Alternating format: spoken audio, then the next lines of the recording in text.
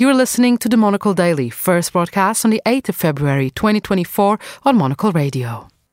Are Chinese economic figures any more trustworthy when they're bad?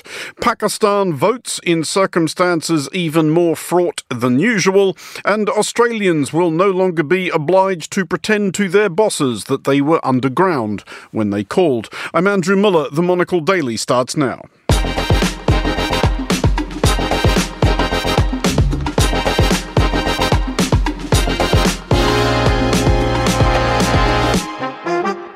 Hello and welcome to the Monocle Daily, coming to you from our studios here at Midori House in London. I'm Andrew Muller. My guests Nina Dos Santos and Jonathan Fenby will discuss the day's big stories, and our weekly letter from is a letter from Los Angeles. Stay tuned, all that and more coming up right here on the Monocle Daily.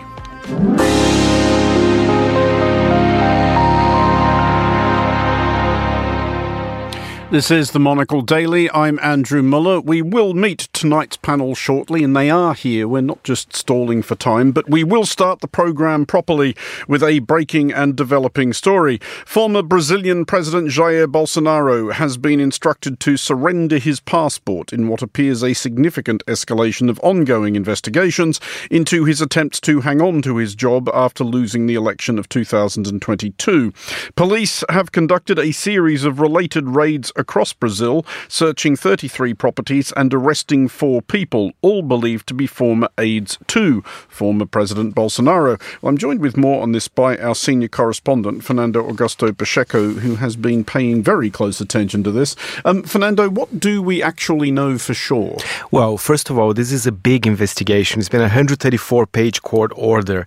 But so far, it seems that they are accusing, actually, Bolsonaro to agree and even draft a few changes in a decree that would basically sought to implement a coup d'etat in Brazil. And in this document, he said, that we shouldn't trust the electronic voting in Brazil. And he said that there will be some arrests of Supreme Court judges, including his arch enemy, Alexandre de Moraes, the president of Senate.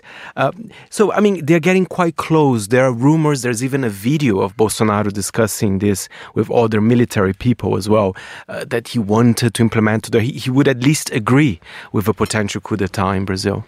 The instruction to hand in his passport can only be that he is assumed to be a flight risk, and he has, of course, left Brazil since losing that election. He spent a period sulking in Florida. But does that, in Brazilian circumstances, sound like the sort of thing that is a prelude to somebody being actually arrested and charged? I think so. I think there is a risk, and that's why it's such a big story. And apparently they have a lot of proof, because, as I said, it's not just Bolsonaro, even people that are very close to him, including his running mate in 2022, General Walter Braga Neto, Valdemar Costa Neto. But all I say is that the country is, Andrew, is a very divided country. So, of course, Bolsonaro still has a lot of supporters. So I think they have to be very careful what they do to Bolsonaro. I think a prison could be quite difficult. Remember what happened to Lula as well. He was in prison for 580 days. I'm not sure if the country really... I think it would take some time. If he really goes to prison, I think we need more proof of that. I think we need a slightly longer investigation for it as well. I mean, it is no small change, obviously, to arrest, charge and possibly convict and imprison a former president, though, as you remind us, it's not without precedent in very recent Brazilian history. But will the current authorities be mindful of trying to handle this sensitively? Does Bolsonaro still have any kind of constituency that might be persuaded to turn out for him? I think there are two sides here. Yes, they have to be very sensitive about it. And yes, Bolsonaro certainly has a constituency. But, we compare a lot Bolsonaro with Trump. But I think Brazil is slightly different. I think the situation in the US, I think Trump is much more powerful. Bolsonaro undeniably has his fans. Probably, it's a guess here, because I would say 20% of the Brazilian people, they will vote for Bolsonaro no matter what. But let's remember, Brazil will have 30 political parties. There's been other leaders from the right as well. So in that sense, is different. But some people are saying, including our Supreme Court Judge Alexandre de Moraes, I mean, they're basically enemies. We know that. So I think there is a desire for some people that they really want to see Bolsonaro in jail, especially if there's more real proof that he really wanted to implement a coup d'etat, which is a horrendous crime to a democracy. I mean, anywhere in the world, but of course in Brazil as well, especially with our past of a military dictatorship. Well, we will be following this story, of course, in coming days. For the moment, Fernando Augusto Pacheco, thank you very much for joining us.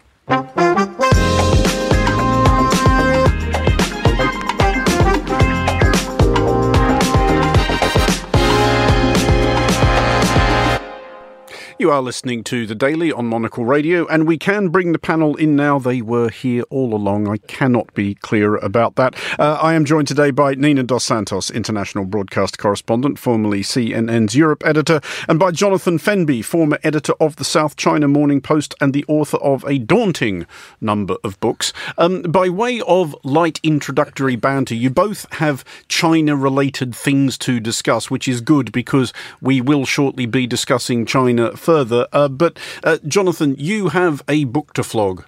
I have a book, indeed, which is coming out at the end of this month, which is a paperback version of a book called The Wonders of China, which is mainly about Chinese history and culture.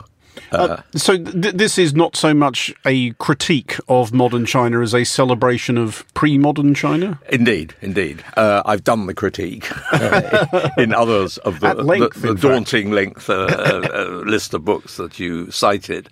This is more about the history, about the inventions, about, writing, gunpowder, great cities, and so on.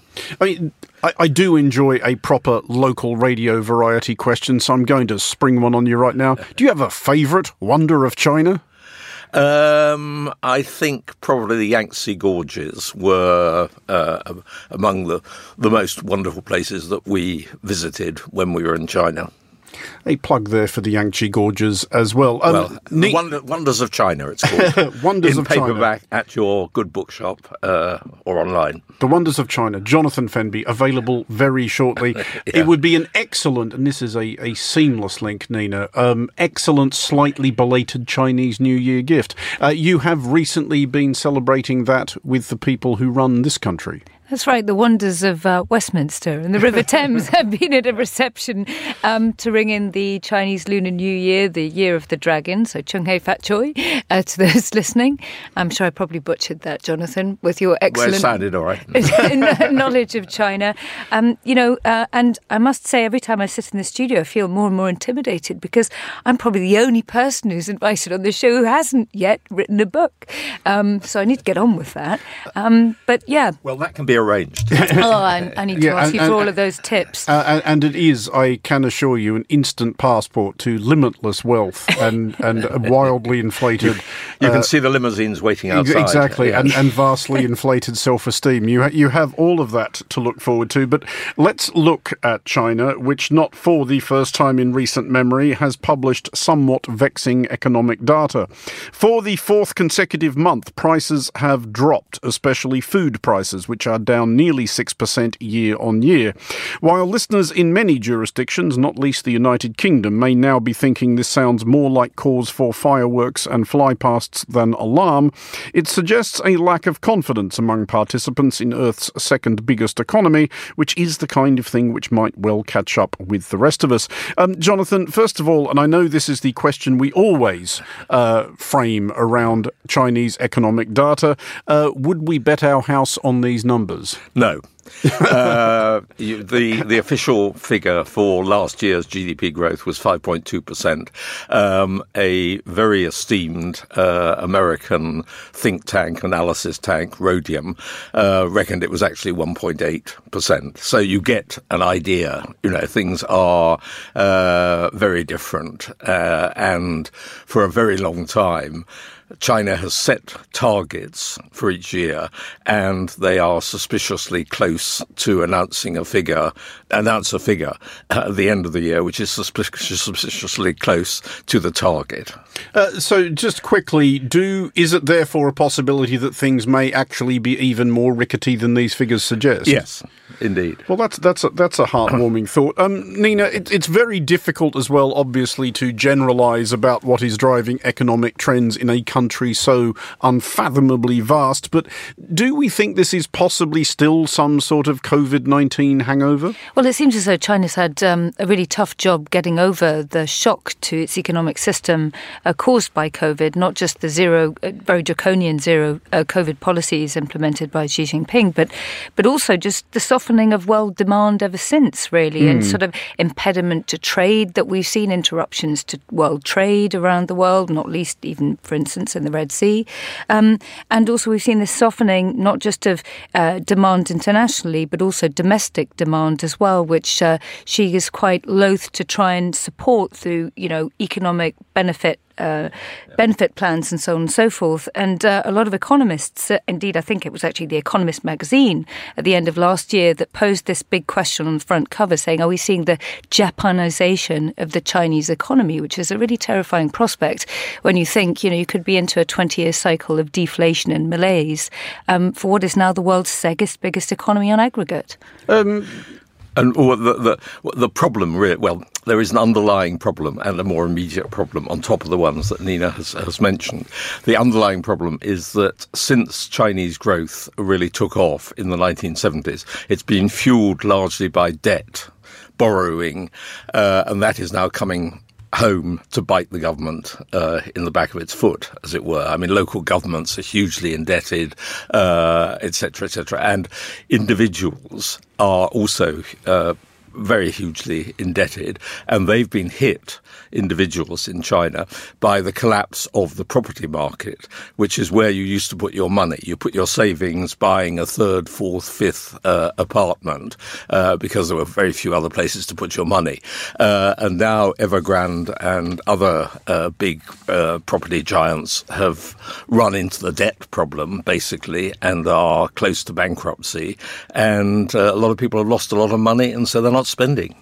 Nina, just finally on this, because these figures are still being absorbed by the financial world, but beyond that, is it a reach, perhaps, to worry about a continually tanking economy causing the government of China to do something drastic?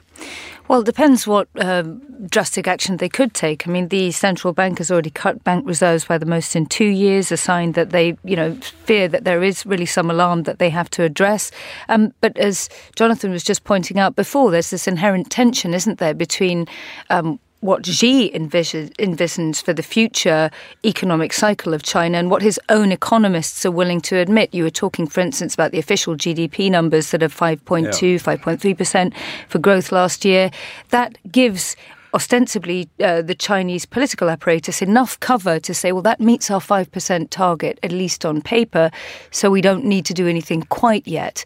But the real concern is, what are these figures actually masking? Should the central bank start cutting interest rates aggressively? Perhaps they possibly can't, given the debt bubble you were talking about. And there's another underlying issue, is the extent to which Xi Jinping actually is a fan of the kind of growth which we got used to, turbocharged 10% a year, etc., and so on. His priority is more to strengthen the Communist Party's state.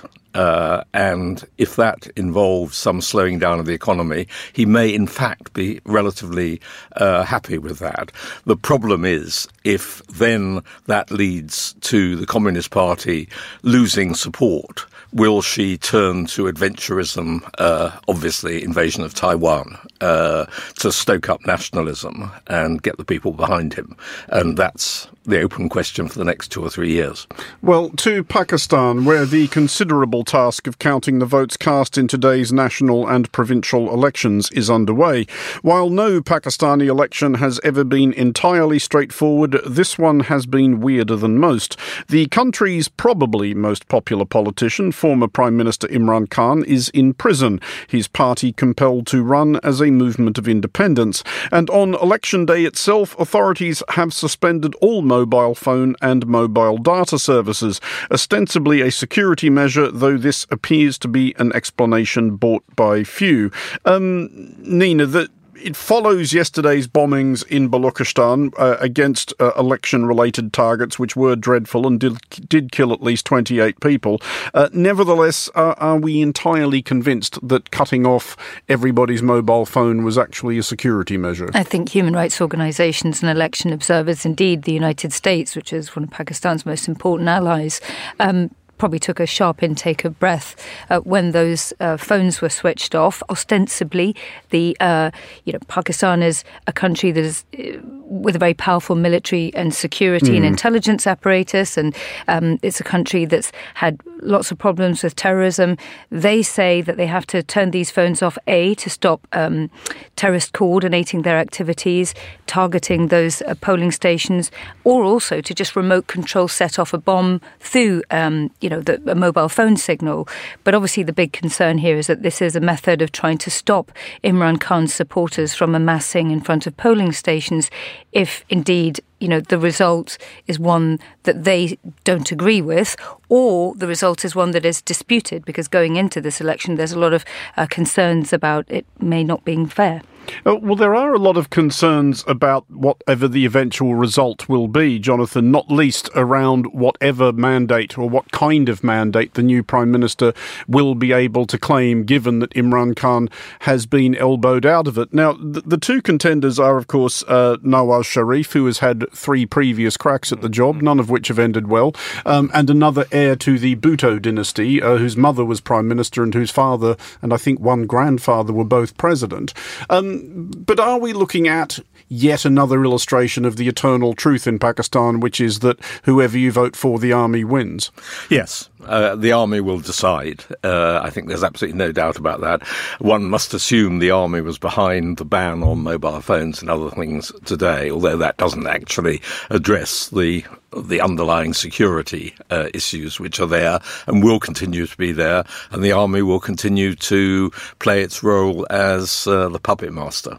Nina, polls have suggested that the likeliest next Prime Minister extraordinarily is the comeback kid, Nawaz Sharif. He has had 3 goes now at doing what no Pakistani Prime Minister has ever accomplished and actually finishing a 5-year term. Do we like his chances at the 4th go-round? Well, given the fact that already whatever happens in this election, it may end up being inconclusive. It's not looking terribly positive for him. But I think the backdrop of the 76 years of Pakistan's independence has always been extremely volatile politically, hasn't it? With very short-lived governments, for the reasons that you mentioned, the power of the military. And, by the way, the power of the military is crucially linked to Pakistan's role as an ally to the United States in the war on terrorism.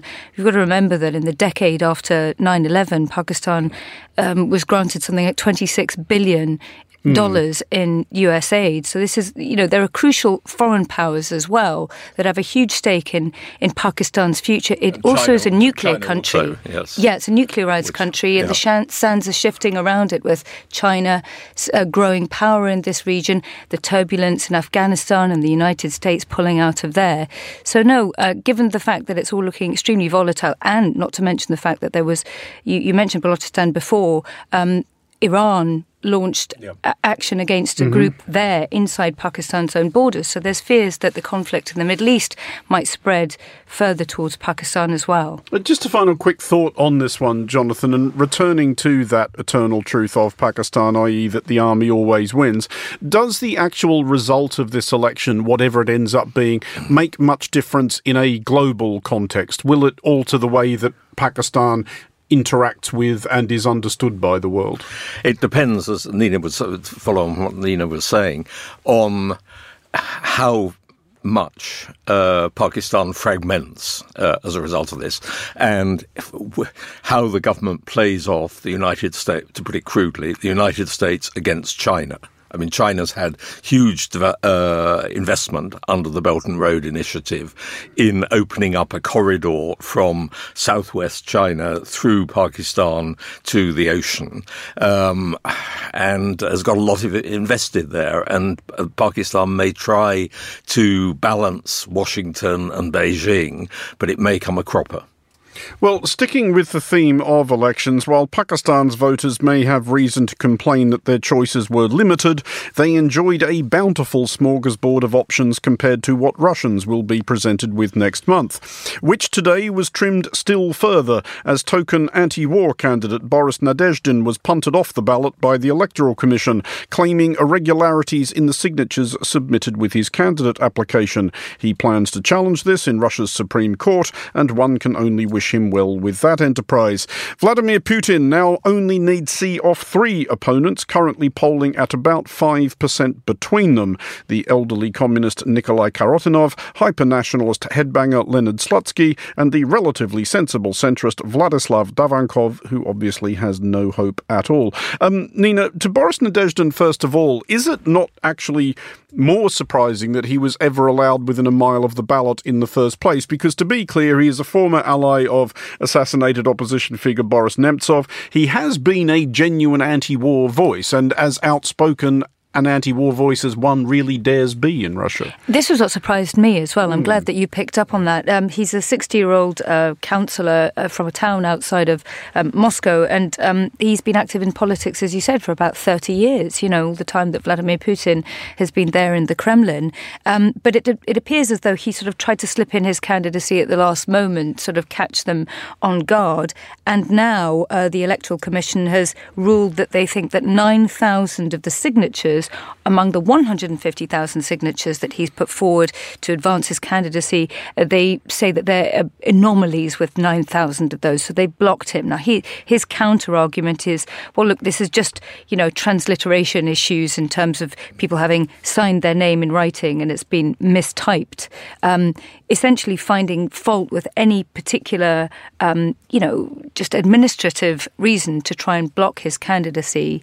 But he does have the support of people like Alexei Navalny, Mikhail Khodorkovsky, all of those kind of crucial, important Russian opposition figures in exile, and obviously in Alexei Navalny's case, in a penal colony behind bars. Vladimir Putin, Jonathan, cannot possibly have been concerned that Boris Nadezhdin was going to win this election, or indeed that he was probably going to poll much beyond 10% if he was lucky. That tends to be what the second place getter is allowed have.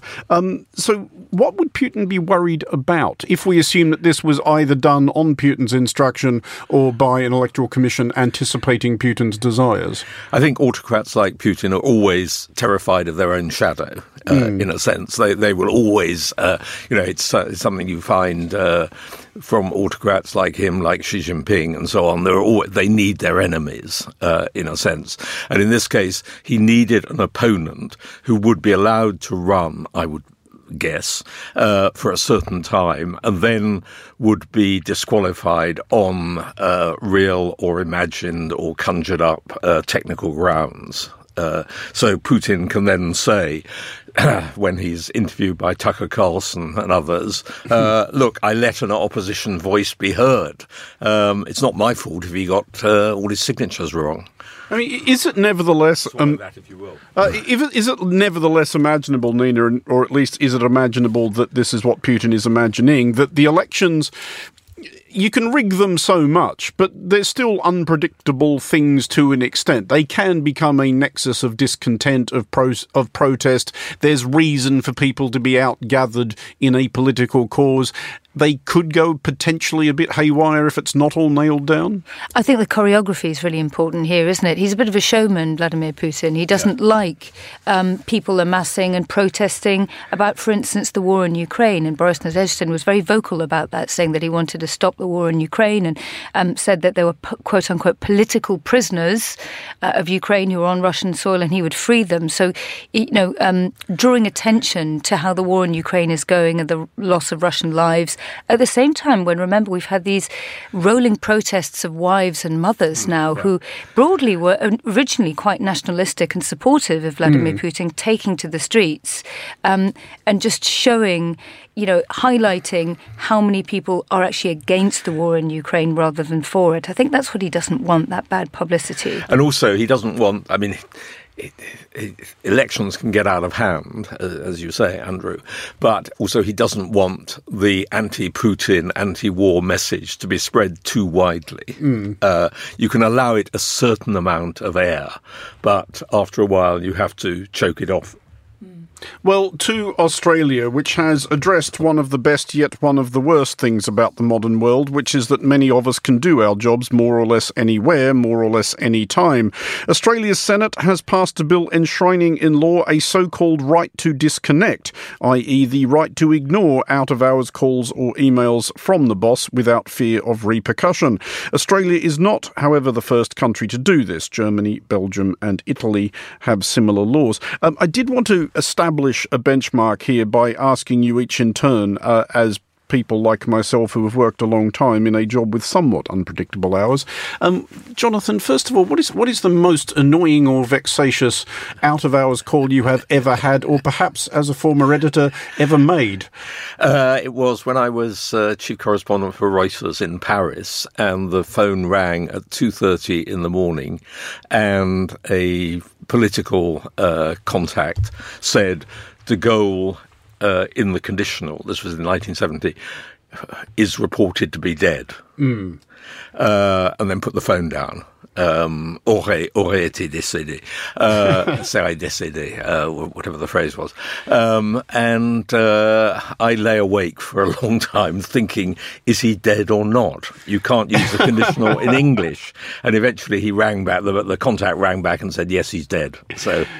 See, Nina, my own entry in this was it had to do with language. This is many, many years ago, and I think the magazine has now closed, so I'm safe. But I had been asked by an American magazine to travel down to Dorset and interview Polly Harvey, aka PJ Harvey, and write a 1,000-word interview/profile. I had been put through the full ringer of the unbelievably tedious, pettifogging American fact-checking and editing process. The magazine was based in New York. They had perhaps not taken the time difference into consideration when they made one final call about a sentence with too many E's in it or something. I exaggerate. Or just PJ. Yeah, I exaggerate only slightly for comic effect. It was 2:00 in the morning in London. I wasn't necessarily receptive to another call about a, very, very quibbling copy editing question at that time. I may have said something along the lines of, look, it's a 1,000-word profile of an indie rock singer. How good do you think it is actually going to get? And I never wrote for them again. Can you beat that? Okay, so look, when I worked at the start of my career in Rome, I covered the death of John Paul II, Pope John Paul II. But I can tell you that there were many false rumours of him having died before eventually he did pass away. So I've had a few of those midnight phone calls, Jonathan, and sat up there and thinking, is it true or not? Only to breathe a sigh of relief a few hours later. But I do have a better anecdote than that. And that was when the news desk of a US broadcaster I worked for, whose name I won't mention, called me up the night before my wedding day at 4:30 in the morning and asked if I had the spare pass to part of the studio building. There you go. Yeah, I'm glad we went to you last. You absolutely win. But to return to this law, Jonathan, and there's an obvious fairness to this. If I'm not presently being paid for this time, it belongs to me. But does it not set up the problem that bosses, especially the kind of bosses that do phone people at 4:00 in the morning because they've lost something, they will start to gravitate towards those employees who will take that call? Absolutely. And, there is the question of if you have a job, such as the ones we've been talking about, whether actually any time can be cordoned off. Do you say, I only work 8 hours a day, so this is 8 in the morning to 4 in the afternoon, don't call me after that. But you may well be working after that. How many of you, Nina, Andrew, have not had a thought at, say, 10 o'clock at night? Particularly in the news industry, because it goes exactly. so quickly. So you can get it. And you have somebody like Tim Cook, head of Apple, who was famous when he was head of the supply chain for calling people in Asia, particularly at 4:00 in the morning. And he made a huge success of it, and their shares probably zoomed. Because the idea here, Nina, is that there would not be repercussions for not picking up the phone if your boss calls at midnight or not answering an out-of-hours email. But how do you measure those repercussions? Well, I suppose the laws are only, and regulation is only as good as an employee's appetite for actually litigating that and standing up for those rights. And, the UK and the United States are places where, with very flexible labour forces, you really see that in force. But I think it is important that we're seeing a shift in countries like France and Spain where, workers do want to stand up for have more appetite to stand up for their workers' rights.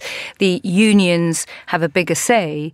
It is interesting that we're seeing them actually legislate for this, because I'd have thought, actually, given the fact that we've had over the last few years, as you were saying, the work from home dynamic is prevalent now, we're seeing this far more cuddly corporate culture. I would have thought that there would be room for companies to sort of self-police this themselves. Although I will say, actually, one thing is it's not. Part of my issue is also it's not just the calling at any old time or emailing at any old time. It's the fact that we have this proliferation of different messaging systems. So what tends to happen, for instance, in the news industry, you'll know this, Andrew, you get an email, then you get a WhatsApp, then you get a Slack, then you get another email saying, did you see my email? And before you know it, you haven't actually communicated anything at all, irrespective of the time of day. So I think that's also another issue. I'm a bit uncomfortable with the need for real laws around this. And also the other thing is you may actually want to go on beyond the formal ending of the working day. I mean, I can remember at various newspapers I've worked at where actually most of the planning and a lot of the constructive thinking was done after the first edition had gone off, when you went down to the pub or you went home or you went to a restaurant and you were working there, but it was actually genuinely creative. I mean, I can remember a period in magazine journalism when a lot of ideas were had in the pub. A lot of them were judged the following morning not to be, terribly good ones. That is true. I think broadcasters often call the pub Edit 6, Edit Bay 6. Yes. Well, with the spilling of that trade secret, Nina Dos Santos and Jonathan Fenby, thank you both for joining us. Finally, on today's show, it is time for our regular weekly Letter from Somewhere. This week it comes from Los Angeles and our US editor, Chris Lord.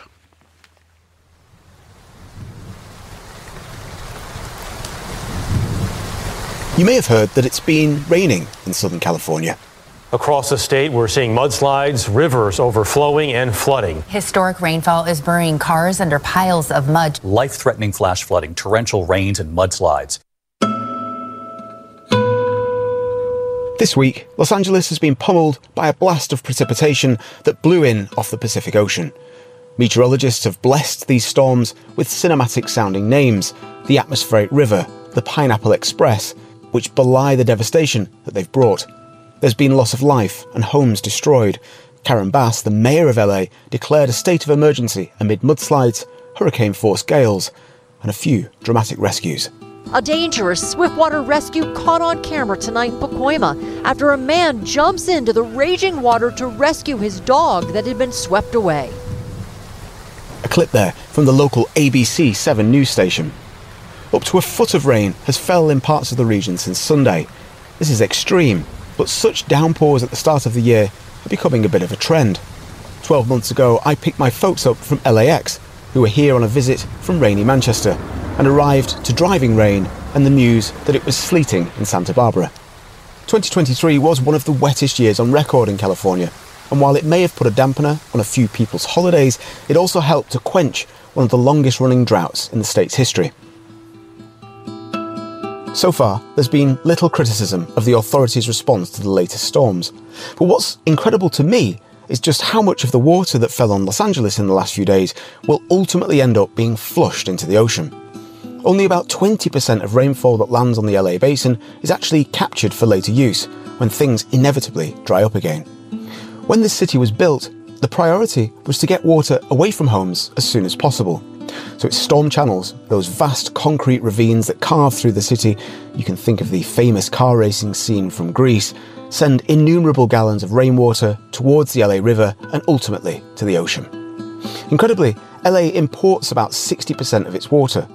Yet with water crises throughout the American Southwest, with parts of the Colorado River now running dry, this reliance on outside sources simply cannot go on as it has for much longer. In December, the LA County Board of Supervisors set out its first proper water plan with a view to collecting billions of gallons of water, ultimately 80% of all usage from local aquifers and reclaimed water and stormwater. It sounds great, but won't be fully in place until 2045.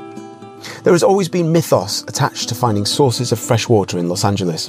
In 1935, the Metropolitan Water District of Southern California commissioned this film called 13 Golden Cities that tells the story of the region's earliest European settlers. I do know that this water is the most precious thing we have in all this country. If only we could be sure that we would always have enough of it. Then maybe someday we might have right here the cities of gold. Finding and harnessing water has a long and fraught political history too. Mulholland Drive is named after William Mulholland, a Belfast-born engineer who in the early 20th century built an aqueduct to bring gallons of water to the homes and orange groves of a rapidly growing LA. The aqueduct also sucked dry the farmland and livelihoods of the Owens Valley in a period in LA history that became known as the Water Wars and was evoked with some artistic license in the movie Chinatown. Going to be a lot of irate citizens when they find out that they're paying for water that they're not going to get. Oh, that's all taken care of. See, Mr. Gibbs, either you bring the water to L.A. or you bring L.A. to the water. The Mulholland story is a reminder that while California has abundant natural beauty, sustaining cities on its soil has not always been so assured. The place is prone to disasters of drought, earthquake, and as we saw just this week, some pretty extreme weather. Water, which every city needs to grow, has always come at a premium here. But as the cleanup gets underway and the sun comes out again, it's starting to look a bit like LA out of my window again. But to make an opportunity out of these biblical downpours, which we're told will become more frequent in the years ahead, LA must be ready the next time the Pineapple Express rolls into town. For Monocle in Los Angeles, I'm Chris Lord.